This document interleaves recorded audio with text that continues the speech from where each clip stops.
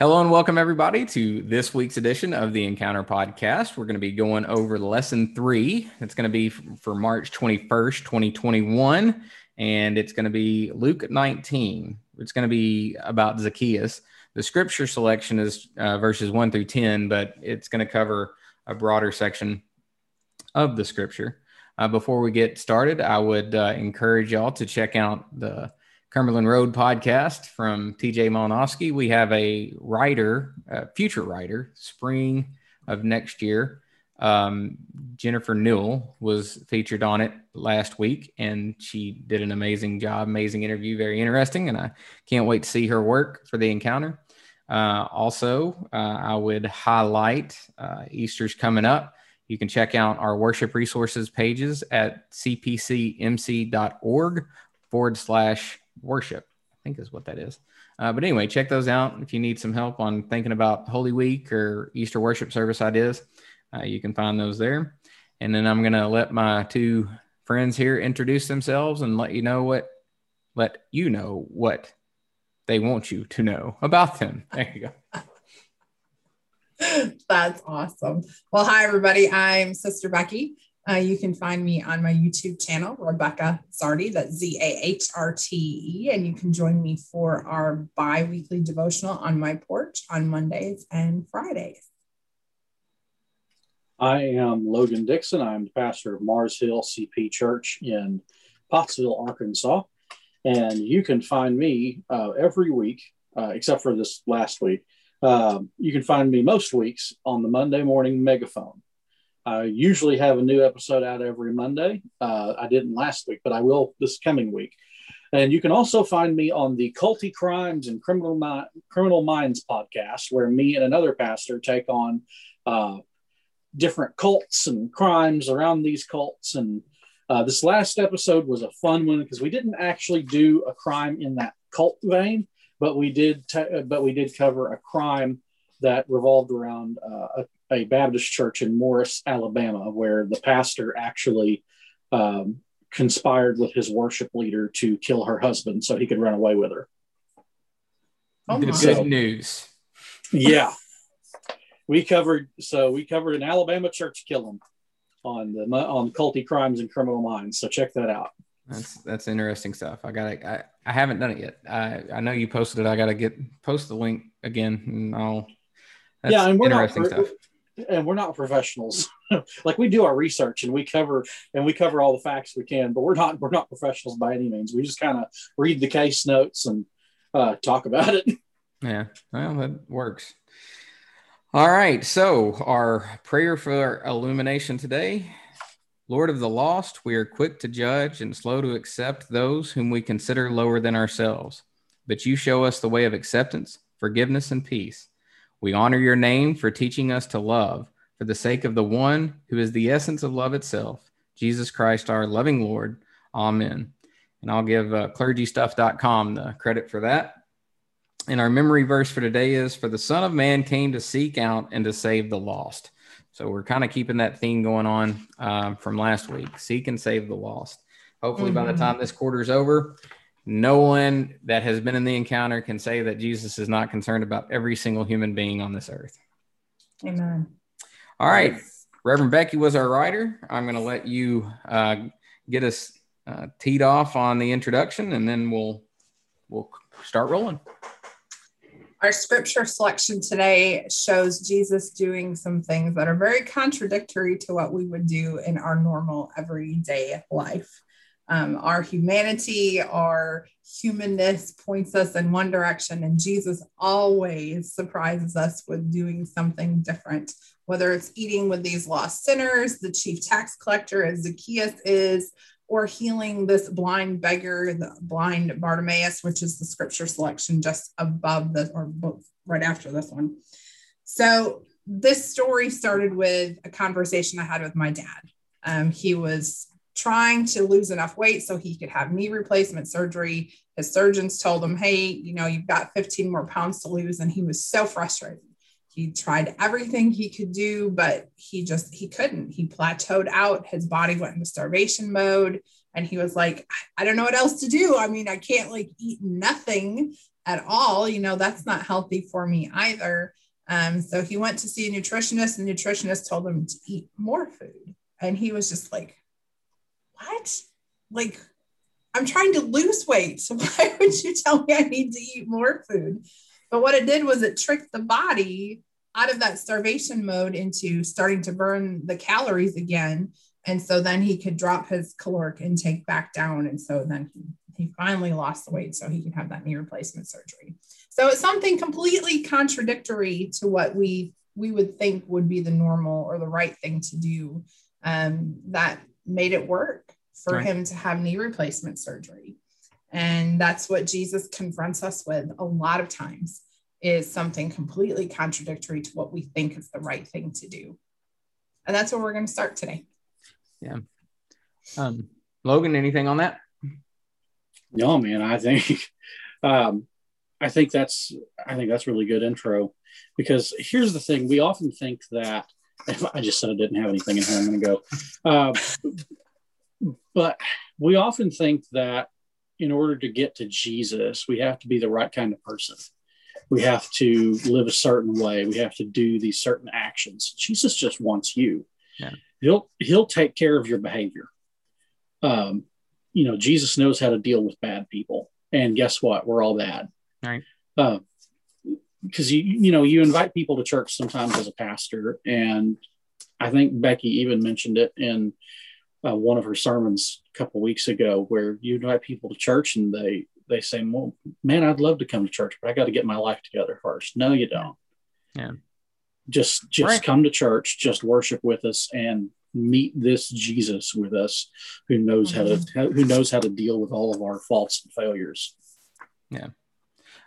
Yeah, that's good. Also, one of the things that I think of instantly when we think about something like this, like everything in ourselves, like if we have kids or if we have a church member or something that's struggling, you want to try your very best to do everything possible for them. And sometimes they can take advantage of you. And I know when Paul writes, sometimes you got to kick them out of the church in order for them to get back into church, right? Like, so there's sometimes where things, or like maybe last week when we were talking about the father knew what was going to happen if he gave that kid all that money and all that response. He knew that there was just going to be an absolute rock bottom, but maybe it had to happen. So maybe doing what was counterintuitive ultimately ended up with the desired result. And so anywho, sometimes it happens that way. That's why God's ways are higher than ours, and his thoughts higher than ours, I should say.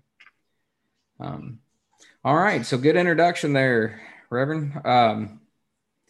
So far as the historical and contextual setting, get us going. All right. So here's what we have. We are currently in Jericho. Jesus, we're coming up to Easter, and Jesus is in his last weeks, and his last trip outside of Jerusalem really recorded as this trip to Jericho. So where is Jericho? What's going on?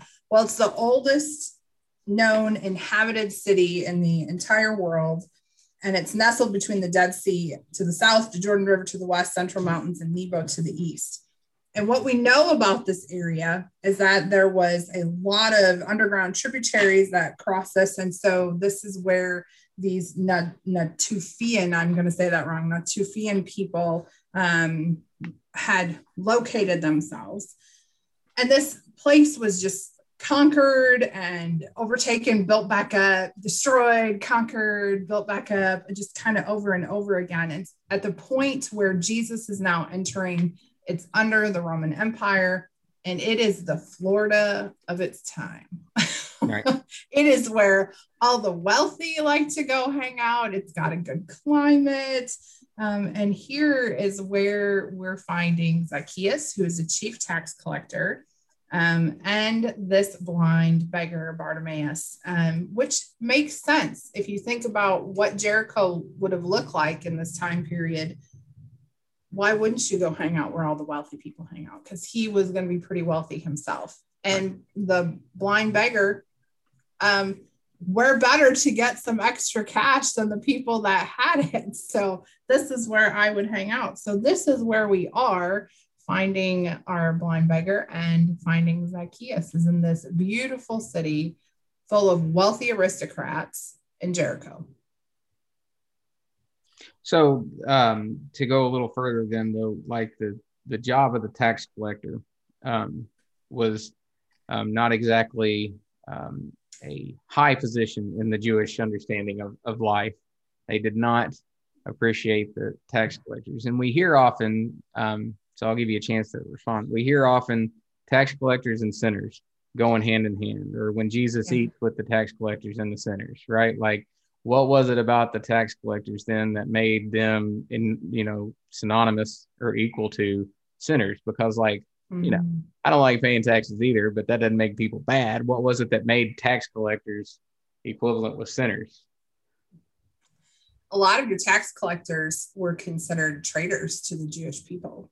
They were the ones that turned against their own people and then extracted money from them. So what they would do is they would have a contract from Rome. Your chief tax collectors would have a contract from Rome that they had to exact this amount of money, whatever it happens to be. And that went to the Roman Empire. So then your chief tax collector would go, okay, well, I have to give this much to the Roman Empire. So you're going to pay me this much plus this much, because that's his salary added on. I got to feed my family. Exactly. And it just kind of kept building up and building up, because then he would have other designated employees underneath him, whether it was slaves or people that he employed, that they would also add a fee. So by the time you trickled all that down, the Jewish culture at this time was being heavily, heavily taxed, to the point where it was taxation to oppression, really, which is why they hated the Roman government so much. And that's why they hated the tax collectors, because they knew they were making a profit off it and living high on the hog while they were starving and scraping the bottom of the barrel. So 2 things. The first one is a funny story.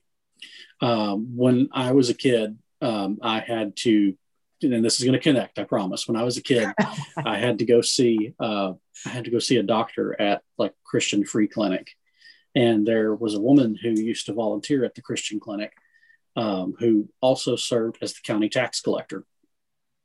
And my grandpa was preaching one Sunday about Jesus eating with sinners and tax collectors. And it was like the Sunday before I went to the Christian clinic. And so my mom or someone got to talking to her, and she mentioned that she was the tax collector. And I said, "Oh, my grandpa mentioned you in the sermon this last Sunday." And she goes, "Oh yeah? Well, what was it about?" And I said, "Hell." Nice. You just had a way with words even as a child, didn't you? Oh boy. Well, as someone who has to pay in every year, let me tell you, I believe that tax collector is probably the most un-American elected office in the country. But the next thing, you mentioned that this was Jesus's trip into Jerusalem, and he was going through Jericho. Mm-hmm. That this is really interesting for teachers and preachers who are looking and following the narrative lectionary, because you have to pay attention very carefully to the structure of Luke. Mm-hmm. Just because Luke's gospel is the longest doesn't mean it's in chronological order. This is very important to note, because Luke's entire gospel is revolving around Jesus going into Jerusalem to die and rise again. And so he's going to frame the story in that way. Going all the way back. Oh, sorry. It's the Lord calling. I know, right? So going back to Luke chapter 4, like we already covered Luke chapter 4, Jesus' temptation. If you pay attention to the order in which in which Luke presents Jesus' temptations, they're not in the same order as Matthew 4. They're not in the same order that Matthew presents the temptations. And this is important because Matthew's order is probably the chronologically correct one. But Luke, the last temptation that Luke mentions is Satan taking Jesus up to the pinnacle of the temple in Jerusalem. Mm-hmm. And the reason that's the last temptation that Luke mentions in the story is because he's framing it around Jesus headed towards Jerusalem. And so I've preached this before, that at the end of Jesus's temptation there, where where he's taken up onto the temple, that was really the beginning of Jesus turning his face towards Jerusalem. And that's really important for you if you're a Sunday school teacher and you need your students to grasp the story of Luke's gospel, or if you're a preacher following the narrative lectionary. Because what I found is that this podcast that we're doing is not only helpful for people who have the encounter and use it. Yes, it's especially helpful for them, but it's also helpful for preachers who may not have the encounter, but they're preaching by the narrative lectionary. Yeah. Yep. Yeah. And I'll just rip off that just a second. Like it's good to understand what each gospel is trying to do. Logan just mentioned Luke, like in John, I mean, like there's 7 signs and miracles, right? Like, and it's kind of, you're learning about that. And so the more you know about those kind of things, the better you're able to teach what each gospel is trying to emphasize. One last thing I would say about tax collectors and sinners is the system was just right. I am sure that if you were a tax collector, especially if you're in Jericho and you're around all kinds of rich people, you could probably be like, okay, I won't charge you as much if you can scratch my back on some other project, right? Like, and so it was the system that was completely set up to just mess over the poor or to your own financial gain and corruption of all kinds. And so anyway, so imagine that. I was trying to think of, can y'all think of an illustration of someone or something, situation in which you could understand Zacchaeus more? Like, I know he's a tax collector, right? But like our IRS people, they just have to collect what Congress sets as taxes, right? Like they're not. So I'm trying to figure out what would the equivalent be, but it's just somebody who's just completely corrupt, always looking out for themselves. A politician, I'm sure, would fit. Well, right. Name any politician. But what I was thinking, my mind was still set on what you said about how the situation was just ripe for, pretty much oppression is what it was. Yeah. And this is that's interesting because we have a lot of situations now. And we have a lot of situations now where there's oppression being taken place, and you could call it systemic racism. I think it's more classism than it is racism. I think there's systemic classism that takes place, and a lot of people are taken advantage of. A lot of poor people are taken advantage of. Yes. And what you have in this story is Zacchaeus as a tax collector. He's coming to Jesus. Now we say, tax collector, and we don't really know what that means because we didn't live in the culture. So let me just frame it in this way that we can understand.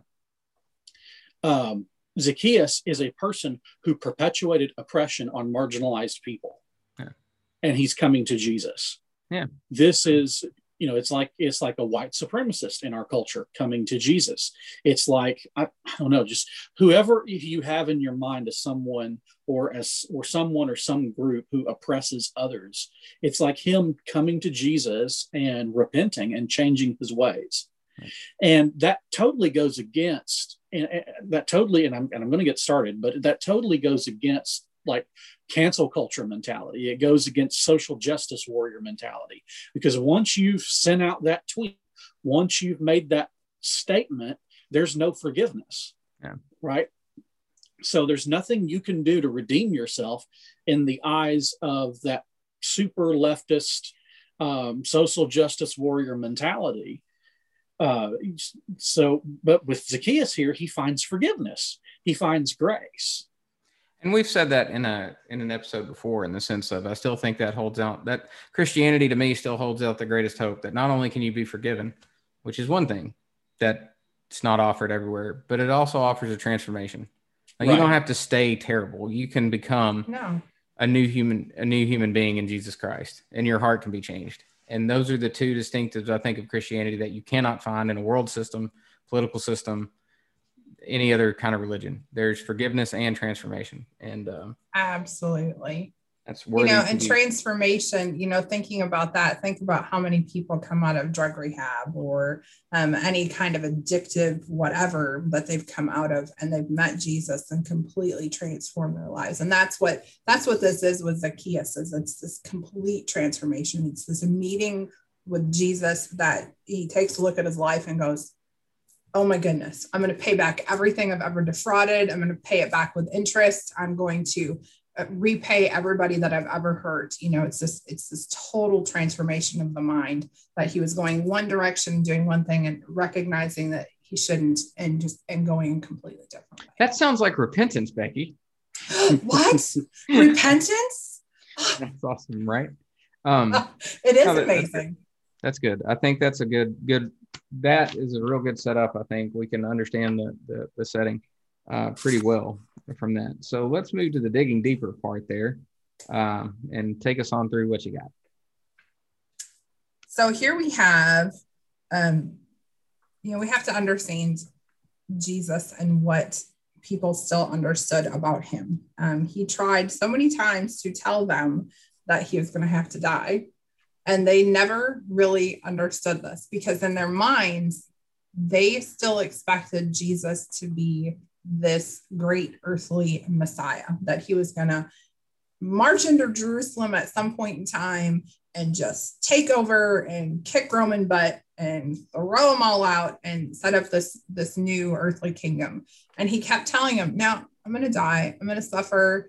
And they just could not understand what was happening. They still had this hope for this earthly king. And our blind beggar that we have, it amazes me when you know somebody who is blind, how much they can actually see. Because without this vision, their other senses just take over. And here you have this blind beggar who is just crying out and calling him who he was, son of David, help me, help me, help me. And the fact that he was trying to be silenced, again, if you imagine the audience that was there, you have wealthy people that were following, you have the people that were following Jesus all the way through, but this wealthy community, and you have this blind beggar who they're telling him, shut your mouth, right? Shh, quit talking. And he gets even louder and just cries out even louder, to the point where Jesus calls him to stand before him. And I imagine this hush that just happened in this crowd, just Jesus walking along and talking and doing whatever he's doing. And all of a sudden he just stops dead in his tracks. And he's like, bring that man to me. Can you just imagine that beautiful scene? And he gives him his sight back, which is beautiful and amazing. This mercy that he asked for, he was given. And then we have Zacchaeus, who was a wee little man. A wee little man was he. I knew that was going to come up. Sorry, couldn't help it. So he climbed this tree, the sycamore tree, to get a better look, because he couldn't see over the crowds. Being his stature, he could not see over top of the crowds to see Jesus. And I'm sure you can imagine how much just talk had been going on, gossip about who Jesus was and what he had been doing and what he'd done in other cities. And now he's coming through here, and maybe just out of curiosity, he really wanted to see who he was. But then Jesus again stops and looks up at Zacchaeus and says, come on out of the tree, man. We're going to have dinner at your house tonight. Let's go. And then you have all of this grumbling going on. How many times do we have grumblers? But now they're all complaining because he's going to Zacchaeus' house to have a good dinner party, but he's going to hang out with all the wrong people, and they're not happy about that. And that's where we are in our scripture.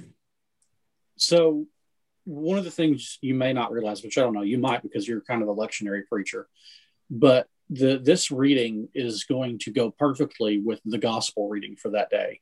The gospel reading for that day is Mark 10, 35 through 42 or 52. And I kind of expanded it. I'm going to expand it for that Sunday to be Mark 10, 32 through 52. And what you'll notice in that text is it's Jesus healing Bartimaeus, but before that, it's James and John asking Jesus, can we sit at your right hand? And then he gives that answer, it's not for me to give you to sit at my right hand, it's for my Father in heaven. But then he comes to Bartimaeus, and Bartimaeus says, can you make me whole? Well, what you have in that story, how those two stories connect is this. There's two parties. One is asking for glory, and the other party is asking for mercy. And this is, and again, this is the overarching story of Jesus going to Jerusalem to die. And so, in the face of Jesus's death, which should always be at the forefront of our minds in the church, since, Paul said, I preach the cross of Christ. It's the cross that gives us life. At the forefront of Jesus's death, there will always be two kinds of people. There will always be people who want glory, and there will be people who want mercy. There will be Pharisees, and then there will be sinners and people who know they're sinners. There will be the self-righteous, and then there will be the righteous who are righteous by faith. Yeah. And so Jesus sits at the center of that division. And you see that dichotomy played out all through Scripture, even up to Jesus on the cross, as he hangs between heaven and earth. He hangs between two thieves. One thief tells him to shut up and deny him, and the other thief wants to be with him in paradise. And so Jesus sits at the center of the valley of decision for mankind. Will you follow Jesus, or will you die in your sin? I'm getting ready to preach, man. Come on with it. But I'm going to go a little further with you there too. And like when you see the stories, not just here in Luke, but Luke, Matthew, and Mark, anytime you see the blind, man, there's always a story around it. There's always a teaching around it. Like a good sermon series would be Jesus's interaction with the blind folk, because there's always something behind it. And it's always the blind person sees something the disciples or the other, the Pharisees don't see, right? And so that's pretty good. But I did want to notice, Becky, when you were talking, and Logan, this is when you see it as Jesus standing in the middle of that choice. Also in Scripture, whether it's a blind person or a lame person, a lot of times, even Jesus's disciples, the one that should know, like there was one time when the disciples were trying to get the kids away from Jesus, or there were people who were trying to keep the woman away from Jesus, or there was like right here, they were trying to shut up, don't talk to Jesus, this man's. And it's this illustration that we've got our priorities wrong. Like anytime we see these healings, like we think we are like, I guess, upholding God's virtue somehow by making sure God doesn't get dirty or get inconvenienced or something. And so then stories like this, whether it's Zacchaeus that's outcast from the religious crowd because of his, supposed unrighteousness, and Jesus breaks that barrier and says, no, I'm having dinner with this person, regardless how much y'all are going to complain about it. And then I'm going to be attuned to this blind person who's crying out. I'm going to do that. Right. And it calls us constantly to see the way God sees, right? To go for transformation of heart and mind. But this is a good passage for that. Luke 19 is really good for what we're saying, and I like. I appreciate what you said there, Logan and Becky. Good work there. Anything else on that? I don't think so. Yeah, I don't have anything else on that section. That's pretty good. So off to the learning from the Scripture, witness of the church section. Tell me what you got. Okay, so we have, again, Jesus is telling about his death. He's going to tell him, listen, I'm going to be mocked, I'm going to be treated horribly, and then I'm going to be killed. And this is just something that's outside of their purview. They just cannot fathom that this person who is recognized as the son of David, that he was recognized as the Messiah, that these blind people that we keep talking about, these blind people could see, and the rest of them could not see, was going to die for our salvation. And this is, Logan, I really like what you said about the two thieves, because this is this profound, unfathomable, really difficult to understand concept that the Son of Man, the Son of God, would hang on that cross in between the two lines and offer us an opportunity to bear the sins of the entire nation, of the entire world, and that he would do that to just give us a chance. I mean, that's something that's so profound that so many people, even today, just like, why would you do that? Why would you do that? And that's the life-changing transformation that takes place, is when you recognize that this is what Jesus has done for each one of us. This is where our life changes. Sure. And we have to keep in mind that the line that divides humanity is not cultural. It's not racial. It's Jesus. Jesus is the line that divides humanity. He said that I have not come to bring peace, but a sword. Mm-hmm. And so he uses that sword to draw a line between humanity, and you are either with Jesus or you're against Jesus, and there's no neutral, there's no in between. And I think we functionally believe, now when I say functionally believe, I mean we act on this thought, whether or not we actually say it.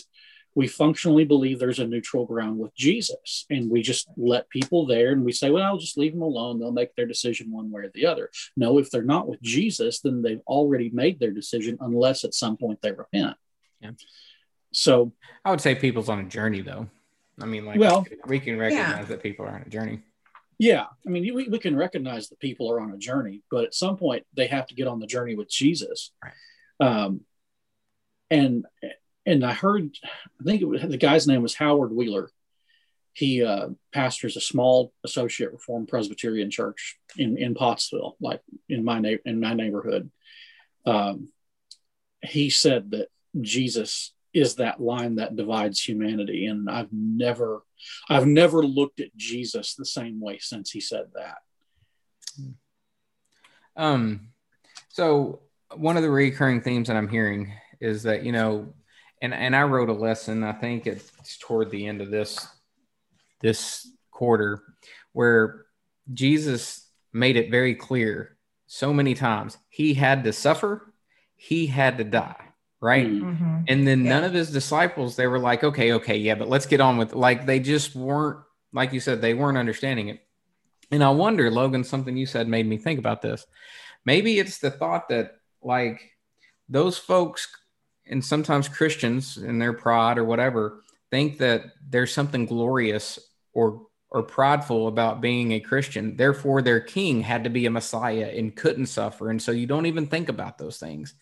But the blind person or the sinner, the one that knows they're worthless, they see Jesus more as the servant who got dirty to come down to heal them, right? And so maybe that's kind of, I think Luther maybe, or some of the theologians call it like a theology of the cross or theology of glory, if y'all want to think about those terms. And what that is that you understand, the glory came through the cross, right? And so it was through servanthood and giving yourself up and doing these things, opening yourself in vulnerability. That's where the power of Christ comes, not through forces of power or manipulation or oppression and things like that. Mm-hmm.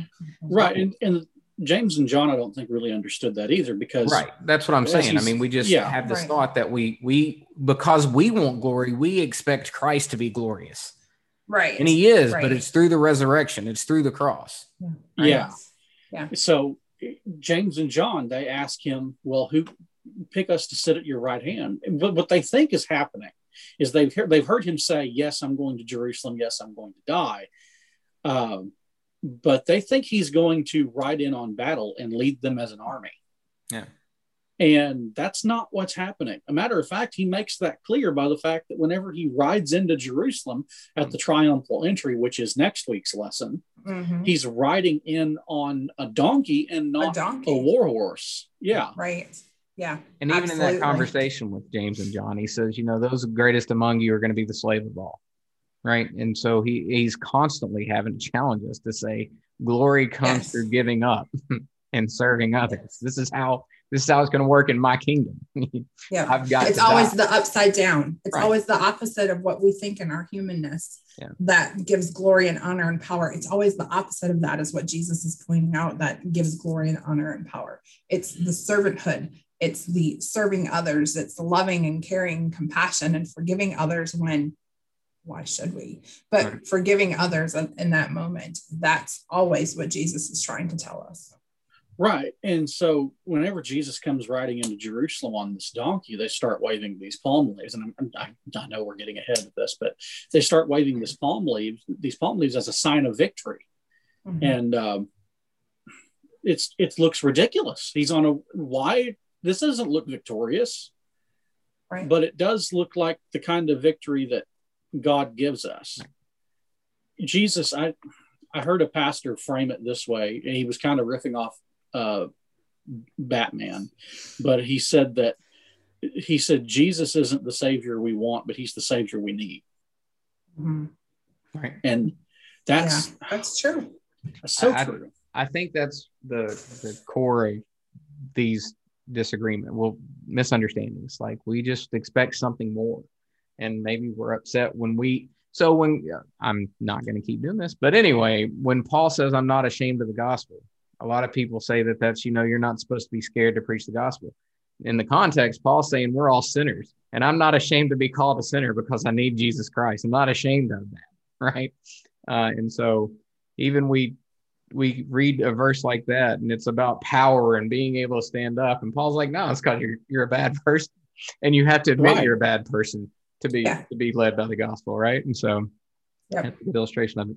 This section has our highlighted reflection question for the week. So I want to bring that up.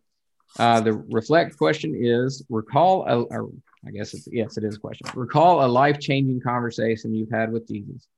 What was that conversation like? Are such conversations regular occurrences, or are they rare for you? Becky, you go. I think that kind of depends on what season we're in. I have definitely had some conversations with Jesus that have been life-changing. When I came back to the church, that was life-changing, when he really drove it home for me that I'm forgiven. Even when I found it difficult to forgive myself for the things that I had done, the choices that I had made, just really, really made it clear to me that you need to let this go, because I've already forgiven you. This has already been forgiven. So you need to forgive yourself so that you can move forward. That was a huge, huge life-changing thing for me. And as far as like how often they happen, I really think that depends on what season you're in. Logan, we kind of mentioned maybe that sometimes we are in deserts, we're in dry spots in our life where we don't hear Jesus talk a whole lot to us. But then I have other moments where it's like, it's a continual nonstop conversation. So I really think it depends on where we are in our valley and our walk as to whether or not we're hearing him more, or if he's more silent and allowing us to grow through some stuff so that we can hear again. Logan? Yeah, well, I kind of joked earlier and said that whenever I have conversations with Jesus, it's I'm the one doing the talking, and it's like he's giving me the silent treatment. Right. But I don't know. It's hard for me to just pinpoint one instance, because there's been a lot of instances where God has really spoke through other people and through other circumstances. And every once in a while, God just says and does something so loud and clear that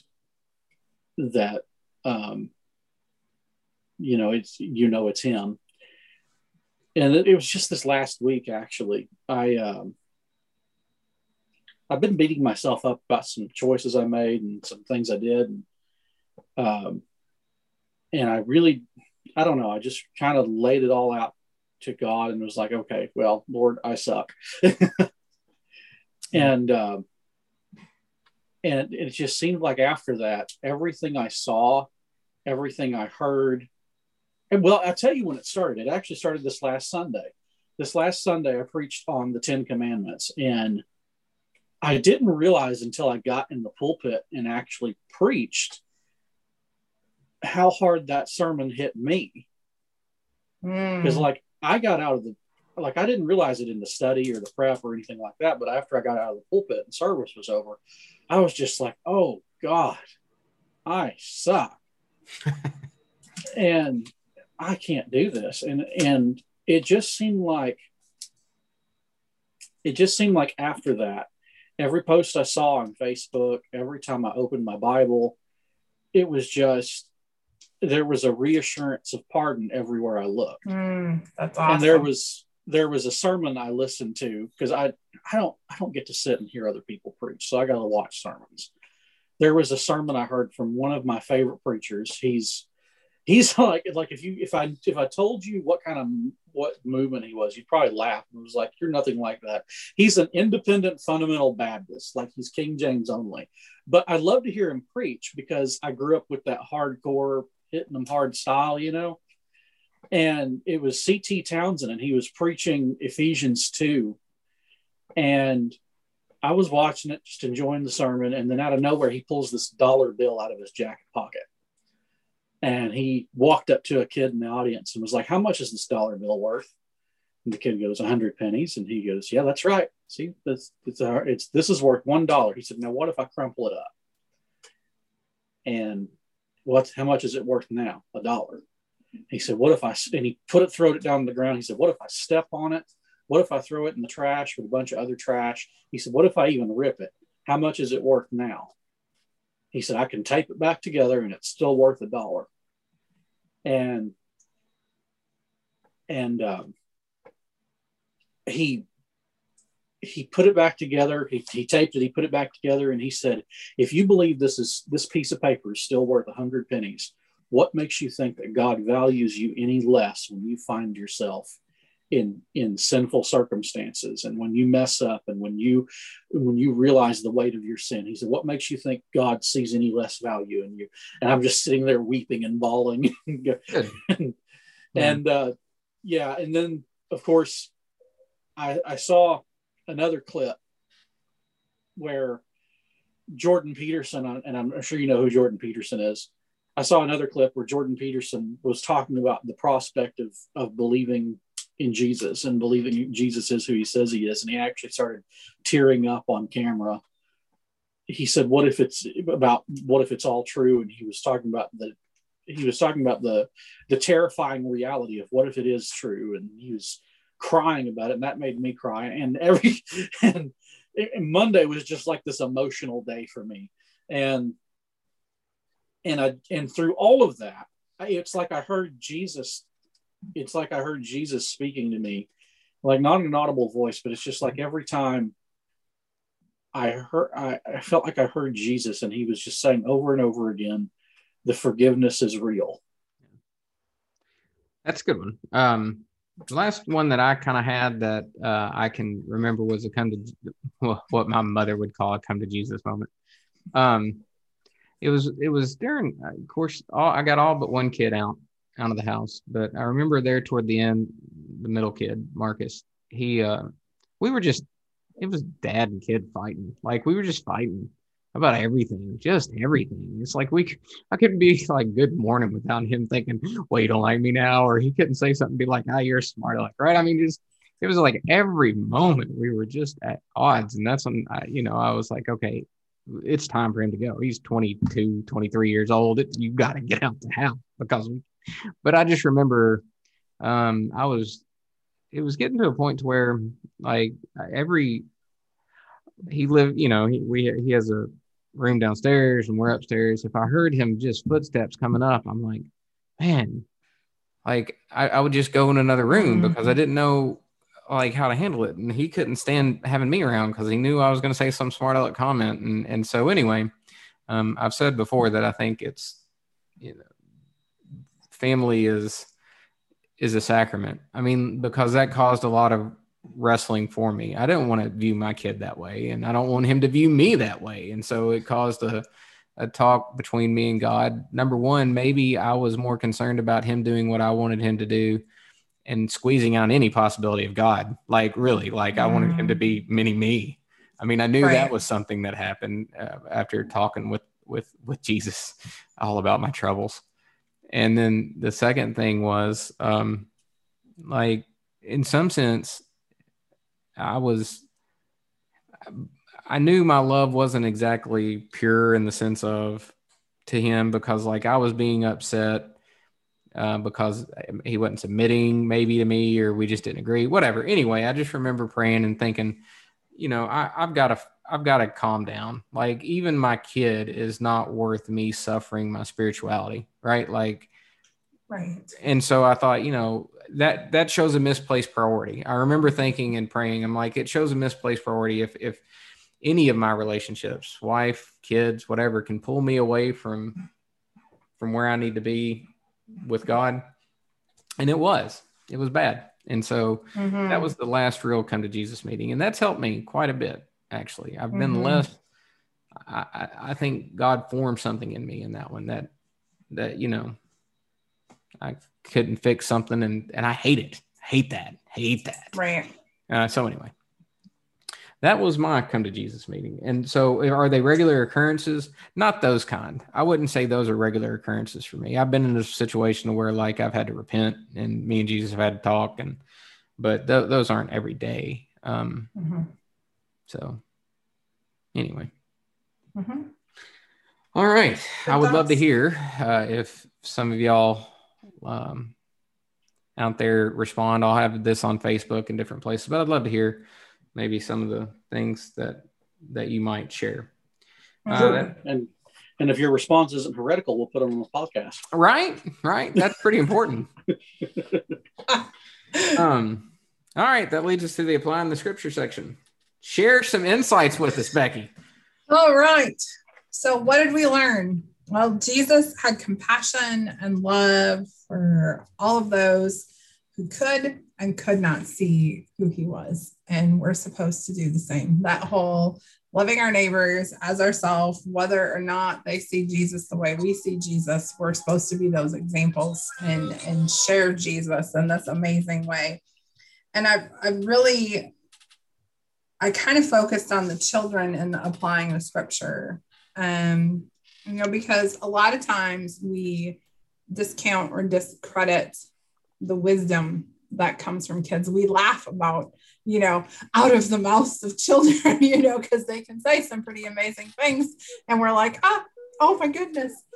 But at the same time, there's profound wisdom that can come from surprising places, including children. I've had many conversations with my daughter, who is now 20.